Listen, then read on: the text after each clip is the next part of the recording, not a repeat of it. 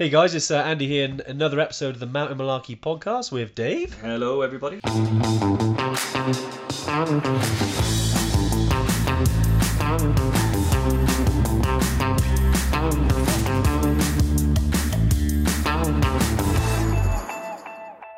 If you have just joined us, as always, do give us a little hello, a happy new year. Give us a little thumbs up, just so we know who's here. But a big happy new year to everyone. I can see some people on now. Here we go. Marky V, of course. Happy new year, mate. Joel, James, Amanda, Kurt McSweeney. Happy new year. Paul Nietzsche. Paul, great to see you on here. Great stuff. Let's wait for a few people to get on. Scott Wells, all right, Shaggers. Yeah. I think you want to put the sheet before that, just so everyone knows. Yeah, well, I think that we're just Shaggers. yeah, well, they eat Amanda is what I say, Oh, happy new year. Yeah, no, great. It's great to be back. 2022. Wow. Can't believe we're into 2022. It just feels like, Dave, we had just come back from Everest Base Camp in 2019. I know. We did Killy in the beginning of 2020, and then now suddenly we're in 2022. I mean, what's going on? It's weird, isn't it? It's very weird. And this year is going to see some changes. So help me. I'm getting out on the mountains. Yeah, I've got some plans this year. I'm sure you have as well. I'm definitely going out to Nepal this year. I don't care if I have to swim. I'm getting over that. Exactly, mate. No, it's certainly been a mad, almost 2 years now, isn't it? Coming up for March, but we're full steam ahead. We've actually got some people out in Tanzania at the moment, which is awesome. We have indeed. We don't normally. I say don't normally. We haven't normally run trips much at all. We had some in the autumn. We had some training weekends last year. We also had some activity in Nepal. Some people over in Mount Tupkal, which is amazing. But now we've finally, since 2020, had our first customers on Kilimanjaro. They're trekking at the moment. They arrived on Saturday, so they're on their way up Tuesday. So I guess Shira Camp, Shira 1. Shira 1 now, isn't it? On the plateau today. Yeah, exactly. Okay. Yeah, so they would have arrived at Big Tree yesterday. Yeah. I remember it like it was yesterday because it was the last thing I pretty much did before this all happened. I always joke about it, but the last time I was in Kilimanjaro, I hadn't realized the price of hand sanitizer had skyrocketed.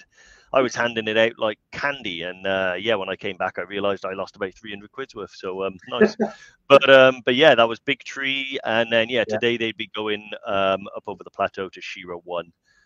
It's a good day. That's a good day, actually. Is that the elephant's back? Is that the day, or is that tomorrow? No, today. That is elephant's back today. So it's a bit of a beast in terms of increase of altitude. It's 700 meters, but altitude awesome. It's just finally able to be able to do that. But this year, 2022, we're I know it's still pretty nuts at the moment, guys, but we're very excited. The fact we're running trips as we're doing these lives is amazing. Yeah. And the fact is we got heaps of people ready to welcome in Nepal and other countries this spring. So we can't wait. Just a bit of a precursor. If I do sneeze or cough or splutter, I'm just getting over not COVID. I had a PCR yesterday, but I got a bit of man flu at the moment. So a bit struggling a bit. But I didn't want to miss the live because I've missed you guys. It's been our first live since when, Dave? Since was it just before Christmas, right? Just before Christmas, yeah. And also, I'm just going to point out that although you have got a cold with this, no one will notice any different because I think the sneezing has been present on every single live we've ever done. Yeah, you've had the Khumbu cough since before you went to the Khumbu. In fact, arguably, and did you cause the Khumbu cough? Did you bring the Khumbu cough to the Khumbu? No, fortunately, I didn't cause it, but maybe I've added to it over the years. Yeah. But no, it's I get what you mean, Dave. But I wanted to make the effort and come on today. It's been a bit of a mad week since getting back. But right, Dave. Yeah. So today then, I know we were umming and ahhing about today because we always like to start off the new year with a positive. As much as we can. If you've been anywhere around me and Dave, the Evertrek community, we're all about positivity. And we thought, it has been an unexpected couple of years. And as much as we try and hide from the fact that unexpected things do happen, it's good to talk about it. You know, and the unexpected things that happen on a trek, any travel experience. It could be going to the shops, could be ice climbing in Switzerland, right, Mick, or northern Italy. I hope you had a good time, by the way. Very jealous. Yeah, and the unexpected is sometimes a good thing, like when things happen that surprise you. You know, it really adds to the experience. Before we talk about that, and as well as that, we'll also talk about the other side of the coin, because as always, we like to give you guys the full scope of what travel and adventure travel is like, and the things that don't quite go right, and the bumps in the road. So we want to kind of talk about the full scope of it. But yeah, Dave, so expect the unexpected, mate. Where do you want to start with that? Yeah, so I think it's everything that we do has fundamentally changed in the last sort of 2 years, right? And we used to say that, adventure travel, it's not a holiday. You need to roll with the punches and stuff like that. But it kind of used to be like a bit of a line. We always knew that we were like in control of almost everything that we did. But actually, it's becoming more and more true as time goes on. Yeah. And adventure travel is becoming more adventurous, especially during these. If I can get through this entire life without using the phrase unprecedented times, I'm going to be really happy. So, things are different. Things are different now than they were 2 years ago. And expecting the unexpected is going to be the way that we all need to kind of adapt our mindset in order to get the most out of these trips, because things change last minute. Before we used to be able to plan years in advance. Now we almost do it by the week. And things do change. And I think having that mindset, and one of the things I keep going back to and I keep going back to it in my mind, is if you've watched 14 Peaks on Netflix and you've watched Nims's journey to do all 14 8,000 does in 6 months, was it 7 months? Just under 7. Like expecting the unexpected and rolling with the punches, going with the flow, whatever you want to call it, was pretty much fundamental. That's how he managed to do it. He didn't get derailed by things that sort of flew in the face of what he expected, and he carried on anyway, and it made it more adventurous. And I think that's what we're going to sort of hopefully talk about today, is some of our experiences. I mean, I'm just thinking off the bat now. Clearly, we're very organised, and we always have these examples lined up for you, don't we, Dave?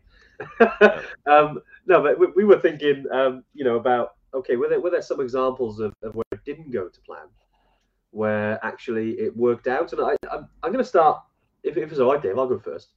Yeah, mate. I want to talk about a little story, actually, when I was the first time I went to Everest Base Camp. And it was in... this is something I'd never done before. Obviously, Everest Base Camp, before Evertrek, we're talking 6 odd years now. Wow. And basically, I was so excited about the trip that I wanted to write about it. I started a little blog called Welshman Walking. It's still there sometimes in the ether. And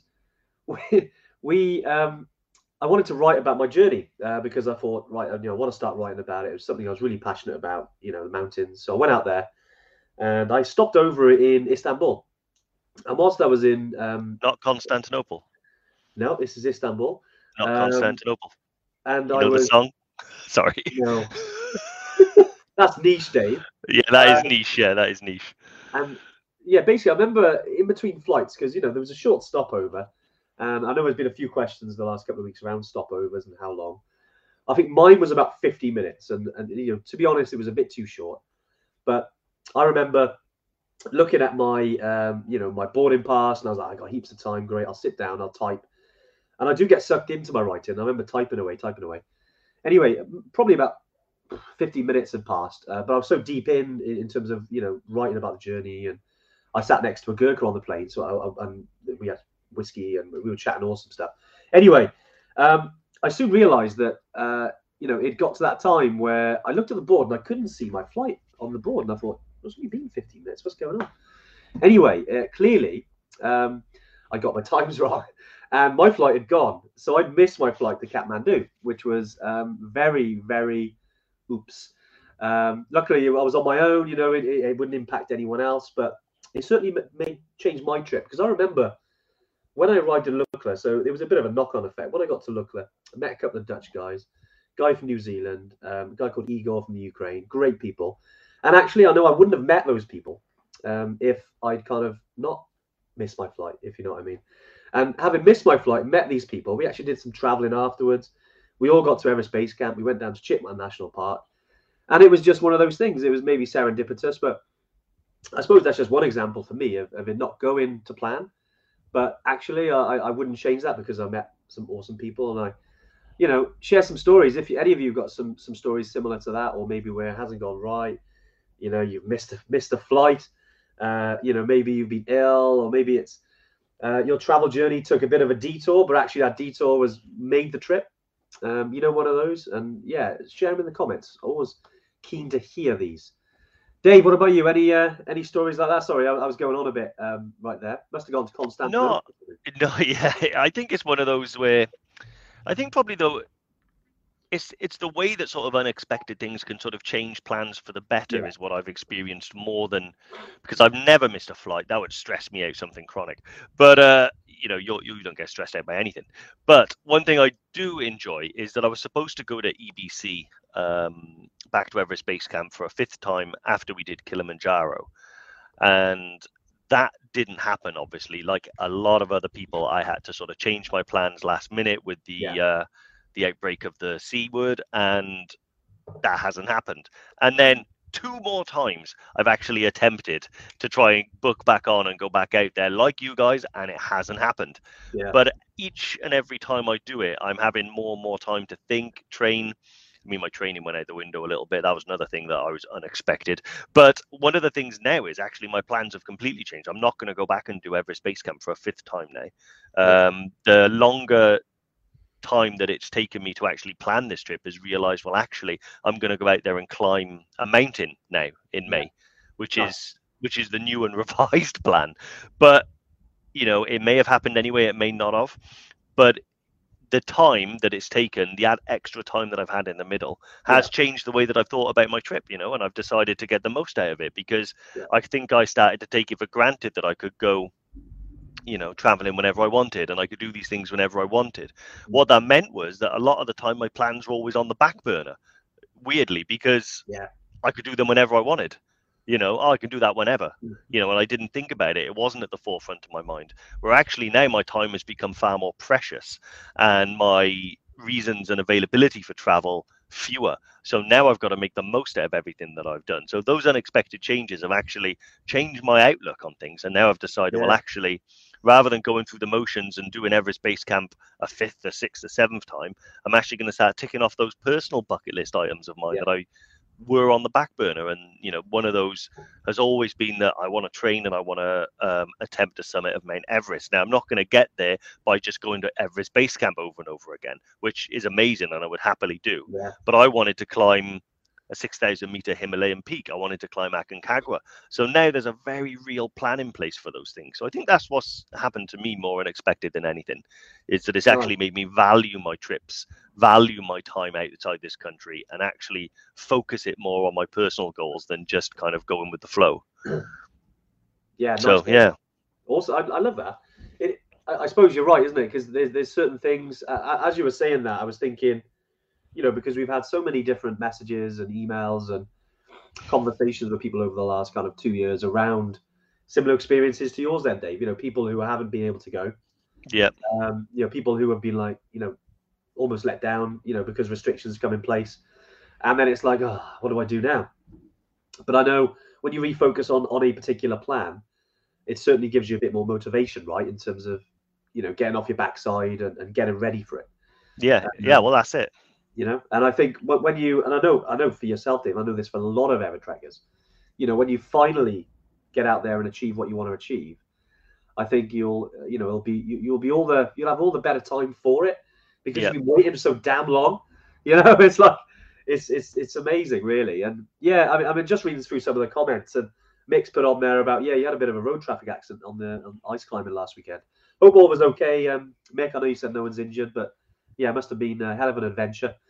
But it's these kind of things do kind of, sorry to use road as an analogy, but you take a different road, don't you? And that road's okay. That road will work out. If you keep going and keep that mindset of, okay, so what? It's a new road. What lies at the end of this road? It doesn't have to be a bad road. And I like that, Dave. Yeah, which one are you going to climb? Mera? Mera, yeah, Mera. That's the idea. 476. And yeah, I need to try and convince a good mate of mine to actually come with me. It would feel a bit wrong, I think, summiting out there unless he was with me. I don't know whether I got to ask him on the live, or do I tap the window and ask the wife? You don't have to ask. It's yeah, exactly. Yeah, because we'll see what continent I'm on, mate. yeah, exactly. Yeah, but I do think that. But yeah, talking about roads as well. One of the going back to 2019, one of the big changes actually, which is very relevant, bring it down from the dreams to the very real, is the changes we had to make to get to the airport. Many of these people on here now who have done it will know about Ramachap and things like that, and it's almost become one of those things where you roll your eyes when you hear the word, but actually it's not the case. Ramachap. Yeah, exactly. But Ramachap is so for those that don't know, and for those watchers, listeners, viewers, for the audience that doesn't know and hasn't been yet, there's two ways to get to Lukla, basically. Well, there's three ways. You can overland it. I recommend it, but if you've got the time. But we focus primarily on the Lukla flight, which is like an adventure all on its own. There's a couple of rolling with the punches stories I can tell you about those flights, but the biggest one that might impact you is sometimes we go from Kathmandu, sometimes we actually have to go to Ramachap. Michael Gillies there, great off-road experience to Ramachap. That's the attitude that I'm leaning towards. I think I was out there with Michael Gillies. I think we passed on the mountain on Tengboche, I think. Tengboche on the way downhill, yeah. I remember an Irish voice, and I was like, hey, here we go. Yeah. So it is one of those things where we get little notice. The airport authorities might suddenly decide to divert 2/3 of their flights via Ramachap, and if that's the case, you have a little adventure before the adventure. So, and it's a several-hour bumpy journey across Nepal into the lowlands to a place called Mulkot, which is where we stay before we go to Ramachap, which is where the airport is. And I'll be honest, the first time I ever had to do it, I got there and I was a little bit like, a long drive, but actually I loved it. It was bumpy. It was like an off-road adventure. We were all laughing in the minibus every time we went over a jump. And also I got to see an area of Nepal I never would have seen before. It was fantastic. My uncle actually came with us only to do the Lukla flight. He always wanted to do it, the most dangerous airport in the world, the shortest runway in the world. He always wanted to do it. And so he had to do the drive. So he did the drive there, flew to Lukla, stayed the night, flew back the next day. So he done that drive twice in like 3 days.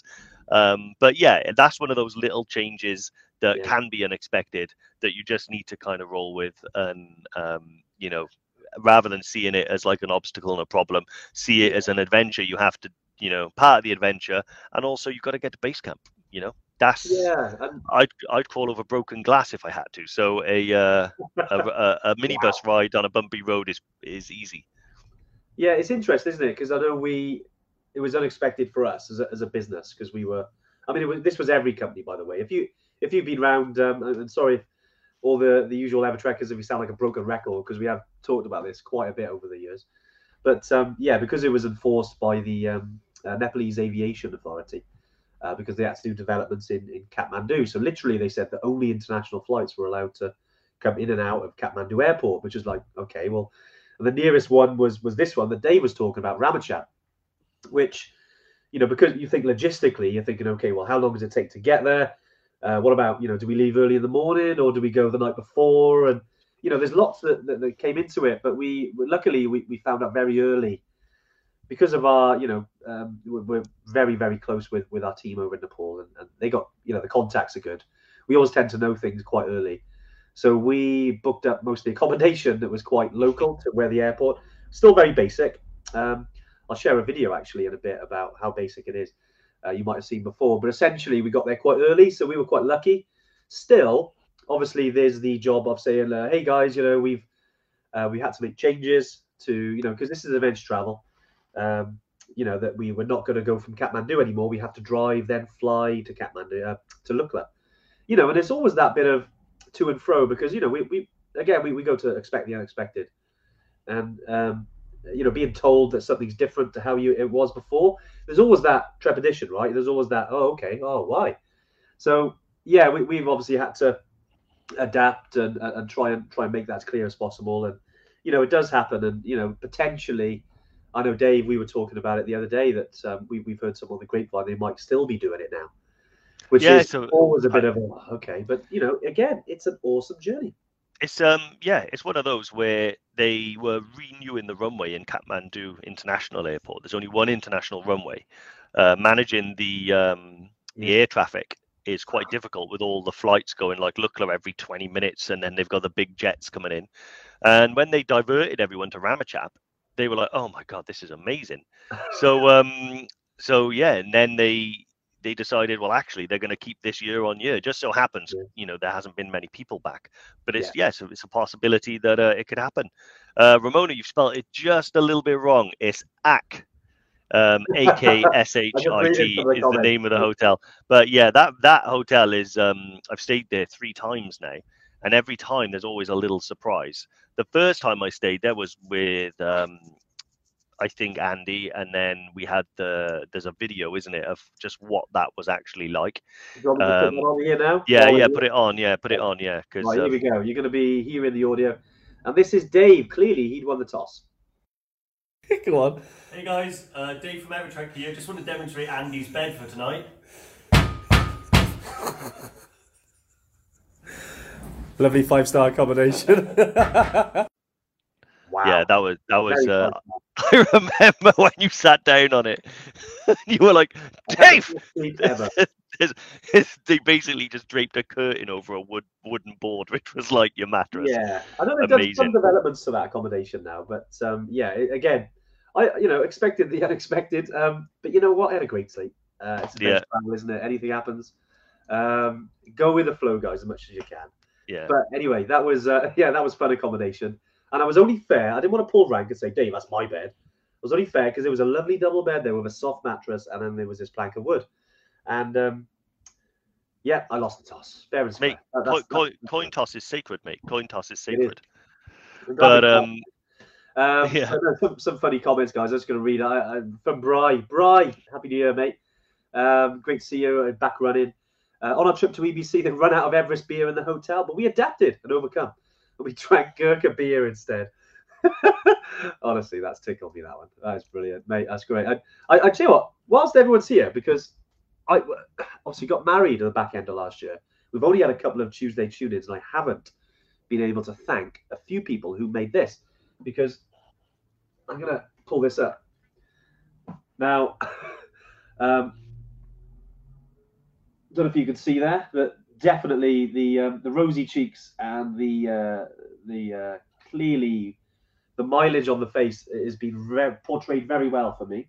Yeah, love Ellie and Jen as well. But no, I just want to say a big thank you to the group that put that together. Dave and some of the team gave that to us on the wedding day, and it was amazing. Thank you to whoever. I think it was Karen. Yeah, no, I actually people who organised that. Thanks, guys. That was amazing. It took. I was organising that for a long time. I had, Karen helped a little bit, but the rest of the time I was actually liaising with everyone, collecting everything, organising it, proofing it, and all stuff like that. So it was actually quite a difficult gift for me to actually arrange. But again, like I said, there may have been some other people involved. I think I think Karen had something to do with it, but I'm not entirely sure. It's a good job, Karen. I don't always listen to Dave. Yeah, I should say I was absolutely no help whatsoever.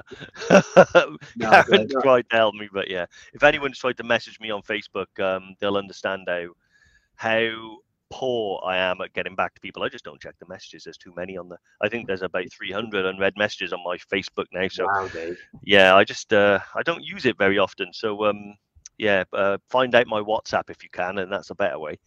We should post Dave's WhatsApp number on here. You'd love that. Yeah. But no, honestly, thank you guys. I wanted to get that in today because I know I haven't had a chance to thank the individuals who. I think there was quite a number of you. And apologies if I don't remember everyone. I know Dave did say that, Karen, you were very important in getting this done.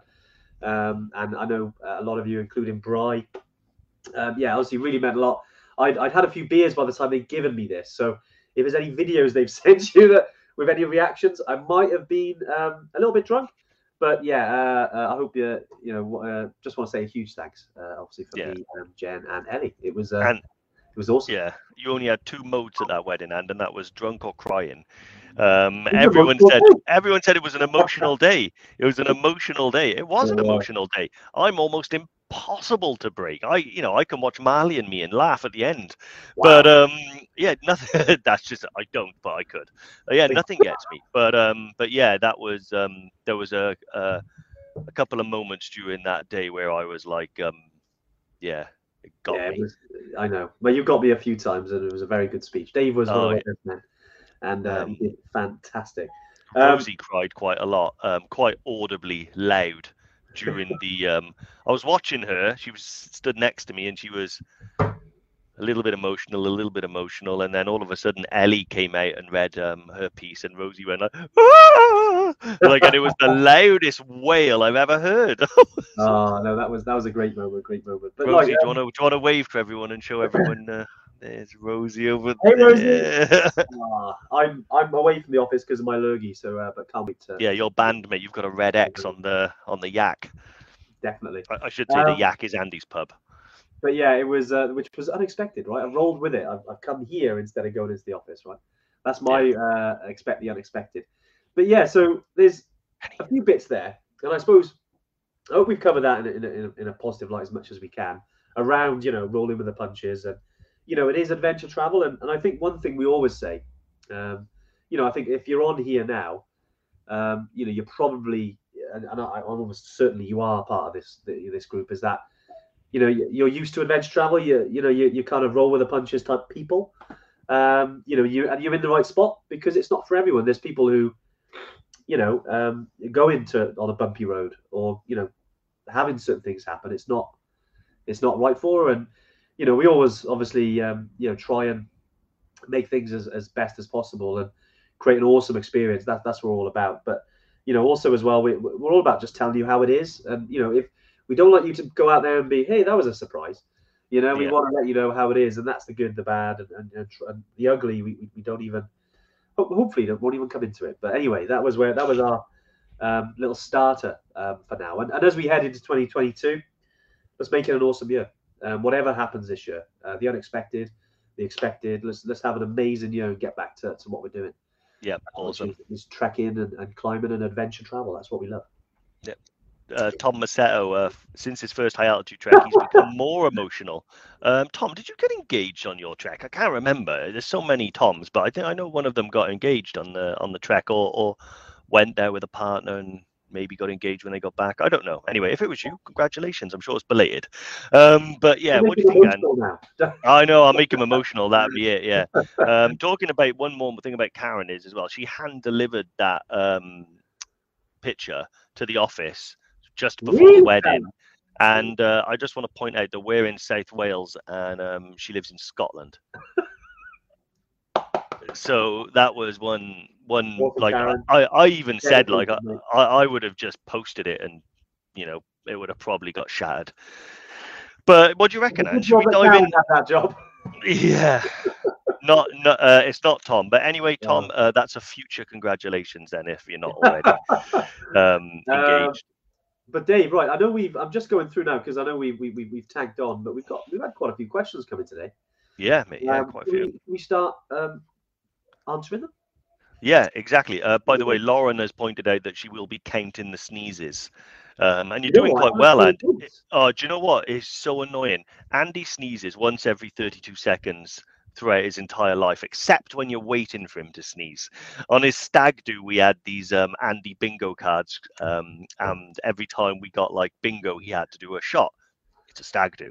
And one of them was sneezes. And do you know what? I waited for about 48 hours for a sneeze. The moment I went back to the hotel, the boys were texting me, he sneezed! But you had to be there to mark it off. So obviously didn't do it. But yeah, so first question, Andrea, Happy New Year to us. Happy New Year to you.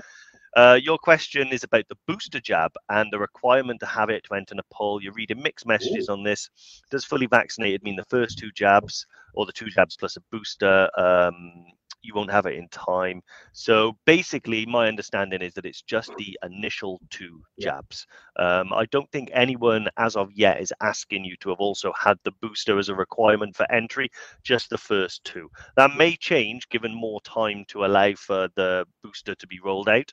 But at the moment, I believe it's just the 2 jabs that are required in order to get in. That'll give you like fully vaccinated status as far as their sort of immigration goes. So yeah, that would be good. Nice, Dave.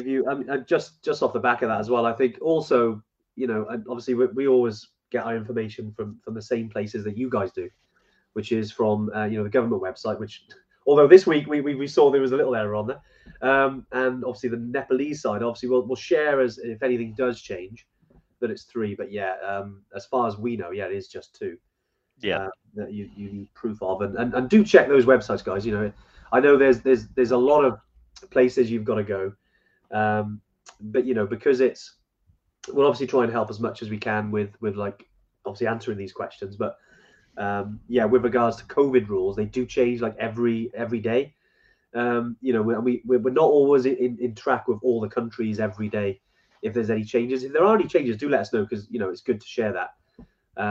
But always check that information is correct, obviously before sharing it as well on any social media, please. Yeah. Obviously we want the right information, but it's always good just to go and check the the exact information. Yeah. But yeah, currently, Dave, that's what it is, isn't it?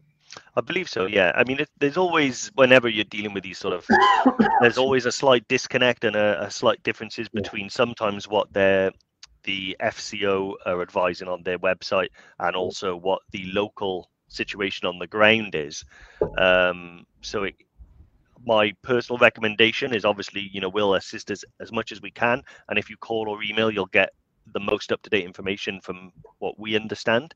But also, there's a couple of people, like a customer I spoke to yesterday, Paul, actually called the Nepalese embassy himself just to kind of double check some information. These are some of the habits I highly recommend people get into, because you hear about embassies and contacting them, but not a lot of people know that you can contact them just for ask some general questions. So if you're traveling in a country, obviously we'll help you as much as we can. But if you are of in mind that you want to find this, go straight to the horse's mouth, then you can contact the embassy and get that information as well. So yeah, awesome. Exactly. Nice, Dave. Nice. What else we got? Dave Hampson, Davey boy. Hey, So this might be one that we can follow up with, because it might be quite a long answer with all the countries. Can you give us an update as to where we are with COVID in the trekking countries and any complexities involved to get there and back, and any which you can't travel to right now? So that's probably going to be quite a big answer to go through all of the complexities. I can give you the information for the top ones like Nepal and Tanzania and things like that. But it might be best, Dave, if you drop us an email so I can give you that answer in full and not take up the next 20 minutes on the tune-in. But essentially, for Nepal, you have to be fully vaccinated. That's the 2 jabs. And you have to have a negative PCR within 72 hours of arrival. You also then need a PCR to get back into the airport. So I recommend pre-booking that. Tanzania, there's no vaccination requirement, but you do need a PCR within 96 hours. And they will lateral flow test you at the airport at a cost of $10. So you need to be prepared with the cash to pay for that. And the rest of the countries, I believe they all have varying sort of rules. But like I said, drop us an email and I'll follow up with you on that in a more detailed way. Yeah, just to, exactly. Yeah, we obviously COVID's still a huge part of it, guys, and we know that we felt like we talked about it so much because it's still relevant, isn't it? And I think with COVID in each country, at the moment, the only country we can't technically travel to is Morocco, right, Dave? Yeah, but the UK, the rest of the countries we can. It's just because of our dates and the seasons really that we're not, like in Nepal. But there are customers out in Nepal, not with us, but with other companies right now. And the same with the others. Obviously, Kili. We haven't got any South American trips to later in the year, which we're really excited for. But yeah, it's definitely worth any specific information, Dave. Definitely drop us an email. And I think there's, again, expect the unexpected. I think we need, I think we've all learned to be a bit more flexible than normal over the last sort of 24 months. with COVID, and I think we're still going to have to be. You know, like luckily with these kind of trips, isn't it? I mean, you know, because Dave, we've talked about this over the last week or so. You know, because we're really, and I suppose, you know, a big thanks from us to all of you guys as well, that you've all stayed with us. You know, because we are although a relatively big company now, we're still you know, in essence, you know, quite a small company really. But you know, the fact is that we're here and we're still actually looking to go traveling, even during the last like 24 months, is because of you guys, and you're still choosing to want to go on these trips, essentially. You know, we have to say thank you for that, for doing that and supporting us, because we've had a very, very low cancellation rate. Because these types of trips, you know, and just to be frank with you, you know, for these type of trips, it's great that they are the kind of bucket list trips, aren't they? Like with Everest, you know, it's not like you change your mind. You still want to go there if you've got that seed or that itch. It's never really going to go away until you do it. I mean, we know that.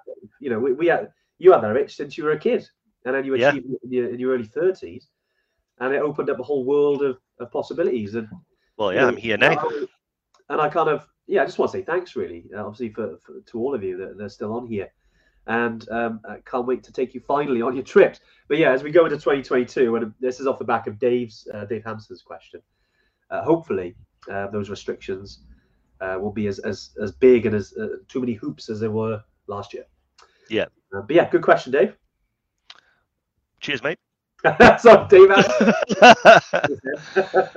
Thanks, Rebecca. Right then, mate. Am I batter up? Am I, mate? Batter up. I suppose, yeah. There's me. I feel like you're Australia and I'm England at the moment, and I'm just bowling. Yeah. Right. Okay. Well, Diane, Happy New Year. Hope all is well. Hi, Andy and Dave. What are your thoughts about Peru? Any other trekkers managed to get out there since we created the trip? First lockdown. No, it's super excited, Diane. We can't wait for it. You know, this is to anyone going to South America, especially with Peru. You know, our Tomokaea trip to you know, to Machu Picchu. We can't wait to run that. You may have caught us chatting earlier about Dave trying to get me to go and climb Meru with him. It's because I might be in South America, all going well, and I'll be going on that particular route. So yeah, I'll probably be in Peru in the spring. Hopefully, I'll be able to get over and climb Meru with you as well, mate. But yeah, just around we haven't. I mean, you know, because I mean, Diane, you know, you've been with us now since the beginning of lockdown, so you know the score. If we were in Peru, you would know. Yeah, but we're not. We haven't had any trips run since March 2020, except, you know, a couple in Nepal, a couple in Morocco, and some in Tanzania. So yeah, we can't wait to run that trip. You know, that was a kind of new trip because it was a brand new route that, you know, no one else does in the UK. So yeah, we are very, very proud to create that one, but we can't wait to run it. Honestly, on a personal note as well, like, because it's such a different way of getting there. You know, and I'm really excited to get some juicy content for you guys. Obviously, because I'll be going over there as well, so I can share with you, because there's not much content around for the Tomokaea route. No, yeah, and we were lucky enough to catch up with Juan Carlos, heads up our team over there, and we met him in London just before Christmas, and it was he's a fascinating guy, actually. It was the first time I've actually, you know, met him in the flesh. Andy, I know you met him previously, and we were chatting about him and his history, and he is so attuned to what makes a good trip. I mean, he's got 11 summits of Aconcagua. He used to be a mountain guide, you know, and he knows, and he's been in the region enough. I know Aconcagua's Argentina, but, you know, he's been in Peru and Colombia and all the places in South America that are adventurous by nature, and knows what makes them a good trip. And we've really fine-tuned that one. That's a really special trip, and it's just so frustrating that things haven't happened. But again, we're rolling with the punches. It's going to be worth the wait. And this is what life is like now. You know, you plan for the best and make these trips matter, right? Which is what I was saying at the beginning. Exactly. But yeah. So moving on. So brilliant. Sorry, just reading Andy's message. Emirates double decker just flew over on the way into Manchester. Is that a sign, Andy? It is. It is a sign, mate. It is a sign. Yeah, Andy McNaughton-Jones, how's it going, mate? Long time contributor now, I would say, old Andy. Hey, Andy. Aconcagua summiter, I believe, and I hope so. Man, it's been so long. I'm out of practice, but I think he's acting out summer. Yeah. So for our expeditions, we have an evac plan that we share with the clients, what the cost of aborting the trip is, if it's outside of medical insurance, etc. Okay, so the plan is pretty much the same in whatever trip that we do, which is that we will just get a helicopter evac to wherever the person is that needs to be taken down, and we'll get them to the nearest point of safety. Now, sometimes that's, if I use Nepal, for example, sometimes that's back to Lukla, sometimes it can be Namche, most probably Lukla, and then sometimes even Kathmandu, depending on the condition. Insurance is really there to protect you guys. So we can always get you a helicopter in the event where a decision has to be made to sort of evacuate somebody. Whether or not you have insurance or not is secondary to sort of, preservation of health and life.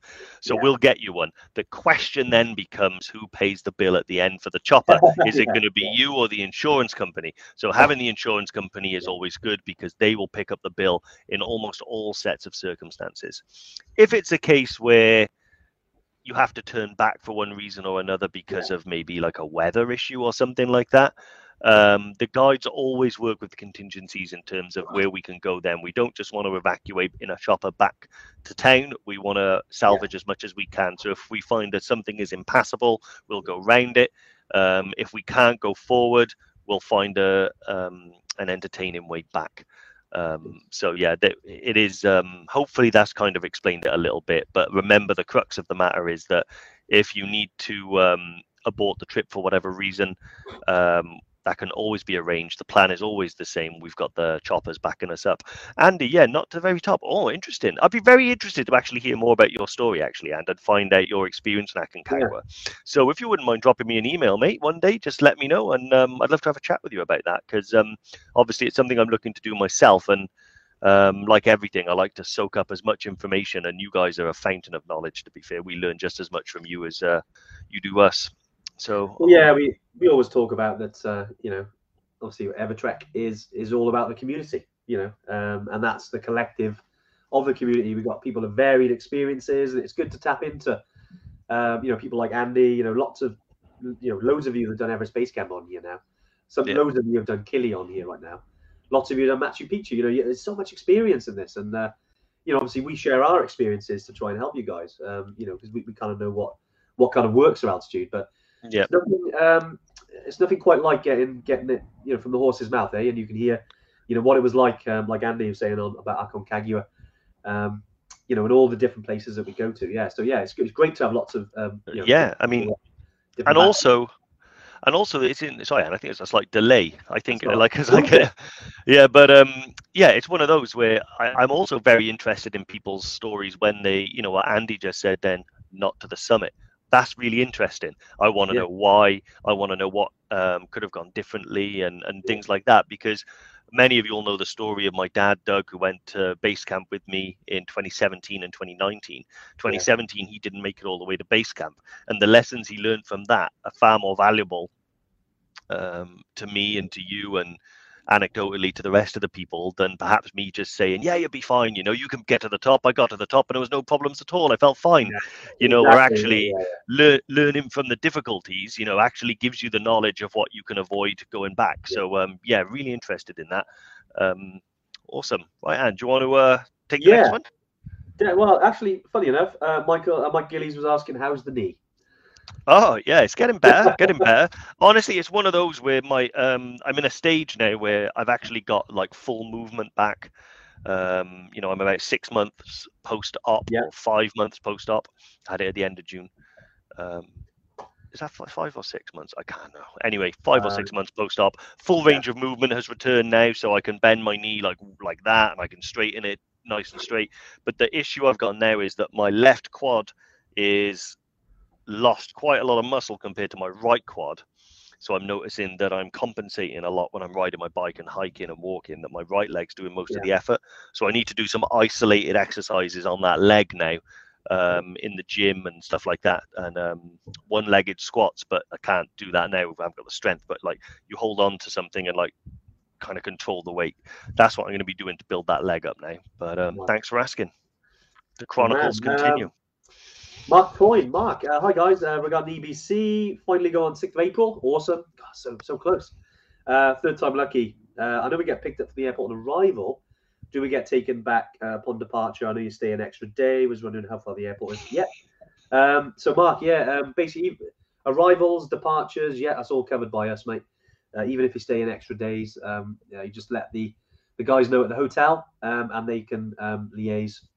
You'll have a briefing when you get to the hotel anyway, with all of your group, with Anuj or one of the team there, and they'll tell you everything you need to know about sort of coming and go-ins and what you need to do, and they give you your t-shirts and they'll basically give you your bags and things like that. So it's all covered there. But essentially when you leave, mate, you get the transfer back to the airport before we give you a hug and wave goodbye after an awesome trip. So we got that covered. I hope that answers your question, Mark. Awesome. What else we got? Dave, any other questions, mate? I've got one. Mike Arens. How's it going, Mike? Early on, you heard talk about gifts for the children along the trails.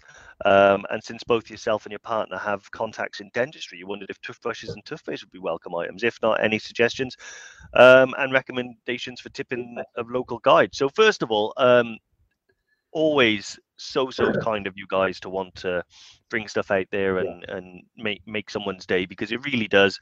When you see the children, they're sometimes there, sometimes they like sweets and things like that. Honestly, there's no right or wrong answer to that. I'm sure things like that will be really valuable to them. The other things that people like, just little things they haven't got, and anything they haven't got, like toys, little pens, pencils, coloring books, that sort of thing. It's all really, really valuable. My favorite is I just bring sweets. I always have a pocket full of sweets and I just hand them out. But I think anything like that, if you've got access to those types of things and you want to bring them out and hand them out, 100% do that, Mike, because they will really, really enjoy that. Also, tipping for your guides. So we recommend put in about 10% of the trip cost aside for tips at the end. What generally tends to happen then is you're in a group of, say, 12 people. You all put the tips together in one big tipping pool in the kitty, and then one or two of you will sort of take charge and divide it up for the team.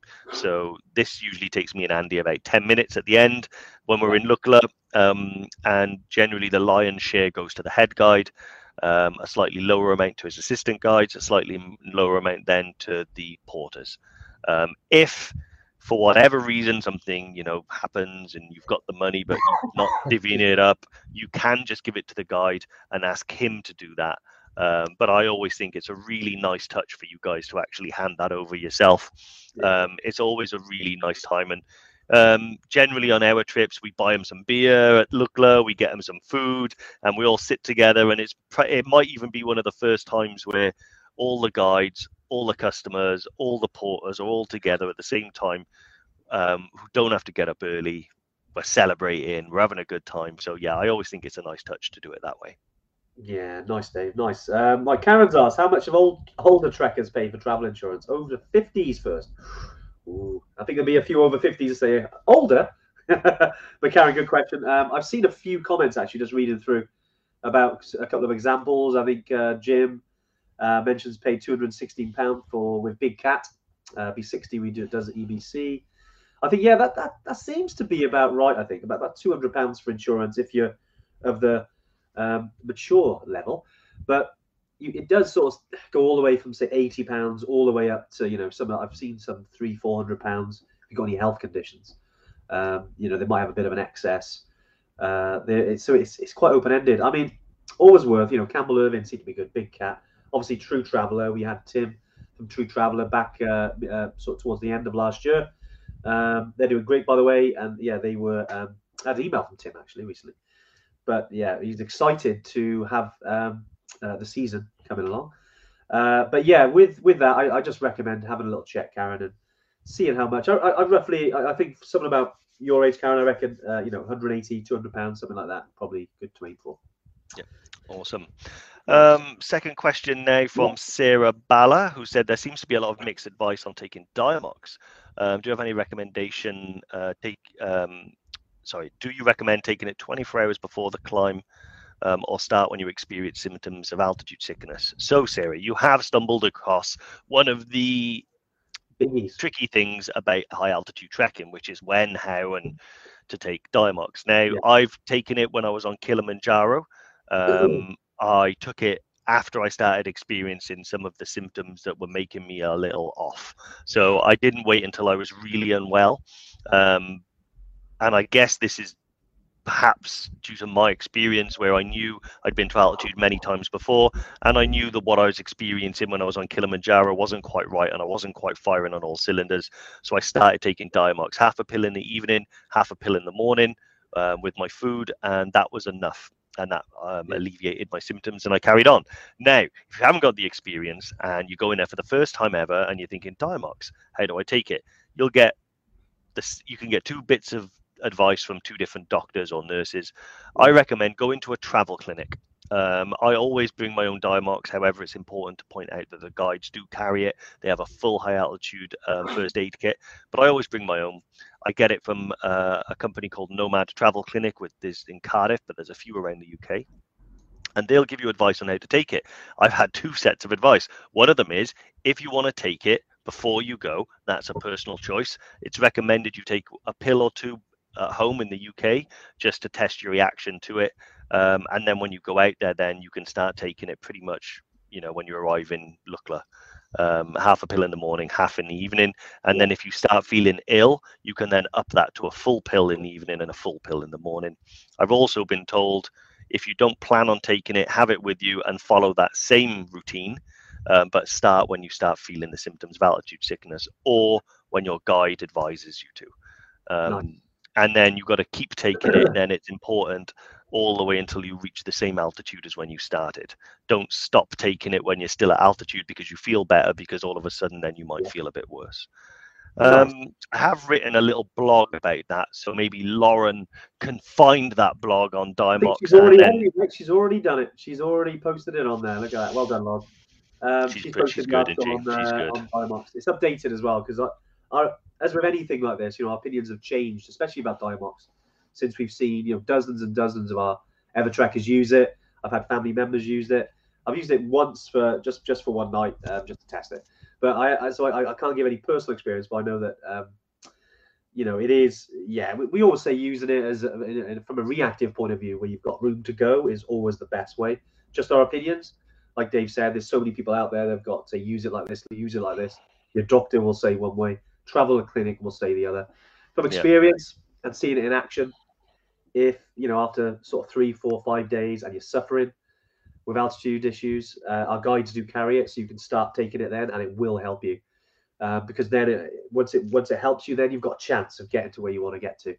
If you start taking it, before you go and then start your trip, and you still get altitude issues, you haven't got very far to go before you might have to turn you around. So just bear that in mind when you're on the trek, especially base camp. Look at the altitude profile. But this is why we always, if you're on any of our trips, if it's base camp, Kili, Toubkal aside, because it is up and down, but places like Machu Picchu, all of our trips tend to go the long way, which are already built for acclimatization. So instead of relying on Diamox, just think about speed, think about hydration, focus on those 2 things, and keep your mind positive. Maybe you won't even use Diamox, but it's good to have there in your back pocket just in case. Yeah. Nice, Dave. Nice. Well, it feels like we've waited until now. We got like loads of questions coming through, because I'm just seeing a bunch coming through from Lauren. I know. It's quick fire for these. Okay. Excuse me. Oh, this is one for you, Dave, about photochromic glasses.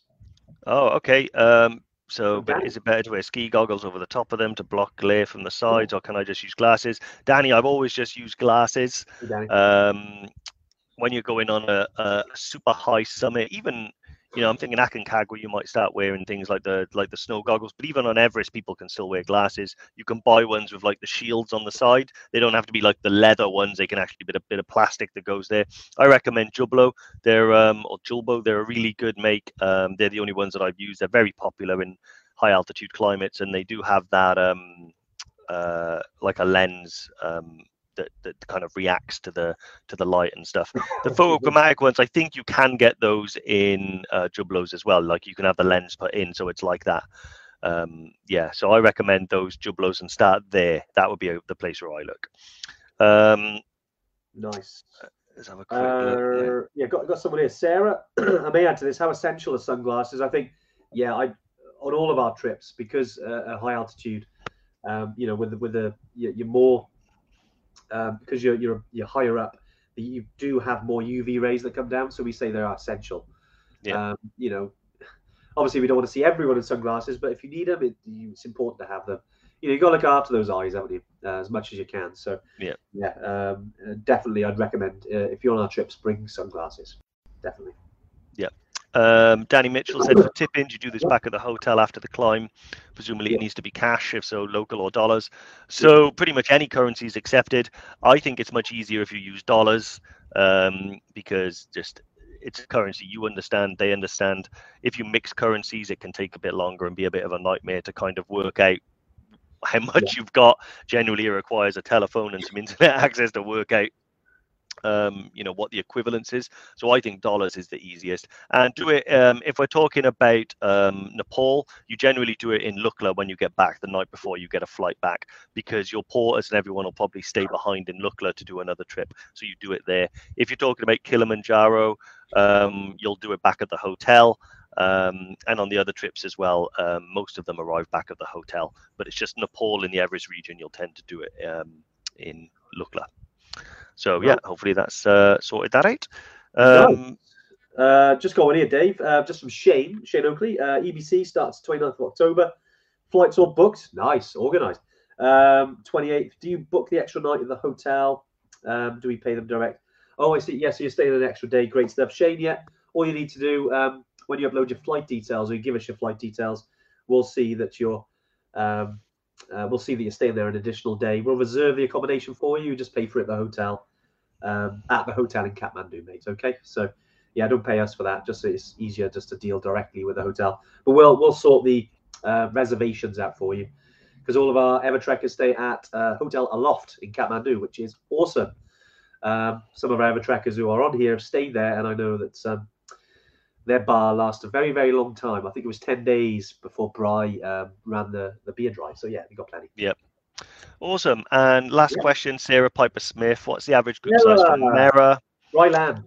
And for the climbing section, what's the client guide ratio? So to be honest, the average group size for Mera is probably 1 to 2. People in terms of Mera, you don't get huge numbers going to Mera, so the groups are very small. So predominantly the guide to client ratio is pretty much 1 to 1 or 1 to 2. It is a trekking peak. There's nothing particularly technical about it. Island Peak's a little bit more technical than Mera. Mera Peak is, there is some fixed rope use and crampon use, but nothing sort of technical, no ladder crossings or anything like that. But on our trips, predominantly it's 1 to 1 or 1 to 2. Nice. Sarah came with us to base camp long time ago in 2017 with her brother Stuart. But yeah, Sarah, welcome back to dry land. I know you've been overseas or on the sea for a long time, but yeah, hope all is well, mate. Great stuff, Dave. Wow, we bashed through it there, but some awesome questions. Right, wow, can't believe it's almost 1:30. It's flown by this live first one. I know, it's crazy. I can't believe. I've been looking forward to it though. It feels weird on a Tuesday when we don't do a live. I find myself just, walking out into the street and saying, "Anyone, any questions?" Brilliant. Well, look, it's been great to be back. We got a big year ahead of us, a lot of trips to go on, but we're still going to run these. As and when we're free, we're gonna still put it in the diary every Tuesday. Unless we're away or we're off at this, etc. But we're going to keep these guys, because we know that, or we hope at least that they've been useful. I know we started these. Was it March 2020? We started our first one, but which is nuts. Yeah, it's a long time ago. To think in March now it'll be 2 years. I know, it's crazy. But it's great as well. I mean, this is we expect the unexpected. I mean, we say that the Tuesday Tune-In was created because of COVID, essentially, because it pushed us to do this kind of thing. And whilst you guys had more time and we had more time, now we have to fit it in because we realize how important it is. But no, it's great. And look, we'll be here next week. Hopefully, I'll be back in the office with you, Dave. If I've shifted the lurgy. But yeah, Dave, any final thoughts, mate, before we No, just great to be back. Great to see all you guys, and also all the people that watch this after the live on YouTube, Facebook, however. Please know you're all equally as valued. I it still blows my mind that we come back in every Tuesday and all you guys are here to just join in with us and chat all things trekking, mountain, fun and banter. It's it's a good feeling, and I'm ready to kick off 2022. And Great stuff. Nice. All right, guys. Well, we'll see you next week. Have an awesome weekend as we creep towards it, and we'll see you next Tuesday. Take it easy. Bye. Awesome. So I hope you enjoyed the another episode of the Mountain Malarkey podcast. That was something a little bit different, wasn't it, from the Tuesday tune-in? But I hope you enjoyed it. I must say, you were brilliant on that episode, Ant. Thanks, mate. Thanks. Now, if you've enjoyed it, don't forget to leave us a review and subscribe to the podcast. All these podcasts we put together, the episodes, trying to reach as many people as possible. And if it's helped you, leave us a lovely review. We'll see you again next week. Yeah, all the best, guys. Bye.